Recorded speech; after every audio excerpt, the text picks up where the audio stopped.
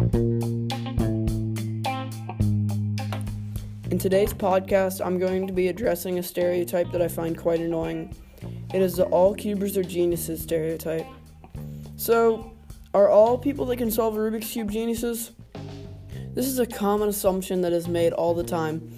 Also, it can make sense why people think this is. The thing is, they're wrong. This is the one simple reason why they're wrong. You can find it on YouTube. People have a hard time learning, but it's on YouTube. I'm a cuber, I learned on YouTube, and I had a hard time at first. It's easy once someone learns. So, what exactly is cubing like? To answer this question, we must first answer another question. What exactly is cubing? So, I'm here with Lane. So, Lane, what exactly do you think cubing is? I think cubing is a sport, and it can also be a hobby. And it is pretty much solving a Rubik's Cube as fast as possible. I agree, but there's more to it. Now I'm going to be interviewing a cuber, Trent. So, Trent, what do you think cubing is? I think cubing is very fun. It seems hard, but then if you practice a lot, you will get better, and it will be way easier. I agree. That's what a lot of cubers feel like about cubing. So, to me, cubing is speed solving, which is solving a twisty puzzle as fast as possible. It's a whole community of people who enjoy speed solving. This brings up the question, what is cubing like? To me, cubing is a passion and a hobby. It is a 30-second rush of adrenaline to turn a cube as fast as possible. It's not a bunch of people that are over-the-top smart sitting playing with toys. It's normal people just like you and me, sitting and doing something they enjoy, practicing to get fast, not being a genius to get fast. So now we're going to be exposing the stereotype. The main point is that the stereotype is false. Not all cubers are geniuses. You learn online. That's what I did, what you can do, and what many others have done. There are thousands of results on YouTube on how to solve a Rubik's Cube. I'm here again with Lane. So, Lane, what do you think all cubers are geniuses? I mean, you have to be smart enough to remember the algorithms, so you have to have some skill and intelligence, so it takes a certain level of smartness. I agree that you don't have to be an Einstein to solve one. The facts are that you don't have to be a genius to be a cuber. You learn on YouTube, practice to get fast. Wrapping it up. So as you can see, you don't have to be a genius to be a cuber. All you have to do is learn and practice. There are thousands of results on YouTube on how to solve a Rubik's Cube. You can learn.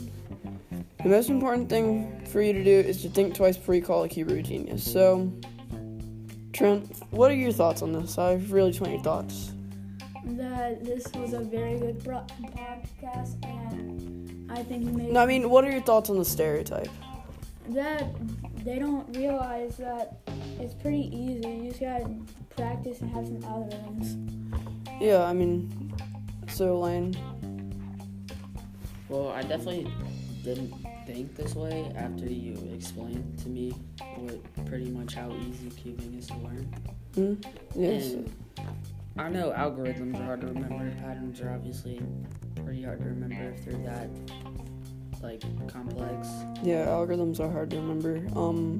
Trent, what do you find fun about cubing? The adrenaline when you're solving it and you try to do it as fast as possible. What do you find fun about watching cubing, Lane, because you're not a cuber? Well, I think it compares to other sports too, like speed sports, like track, for instance. It's pretty much just like sprinting and racing. Yeah, stereotype's false, but I mean, anything else you want to say on the stereotype? We need some stuff. Probably say that. I'd probably say that cubing is probably a lot funner than people perceive it to be.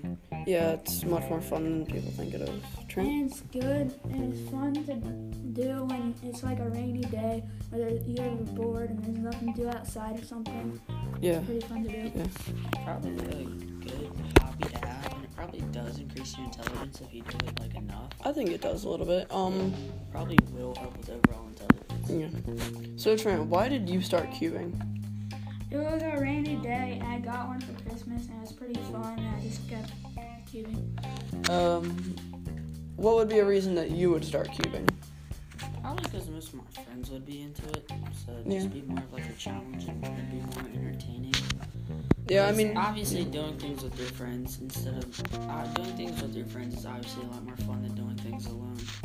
yeah, that's why I got into cubing, because it's a community. You can do it with people you enjoy talking to. They share your hobbies, and I mean, I feel like cubing has helped me make friends. Got anything else? I think that's it. So, stereotype is false. You don't have to be a genius, and think twice before calling a cuber a genius. Thank you for listening.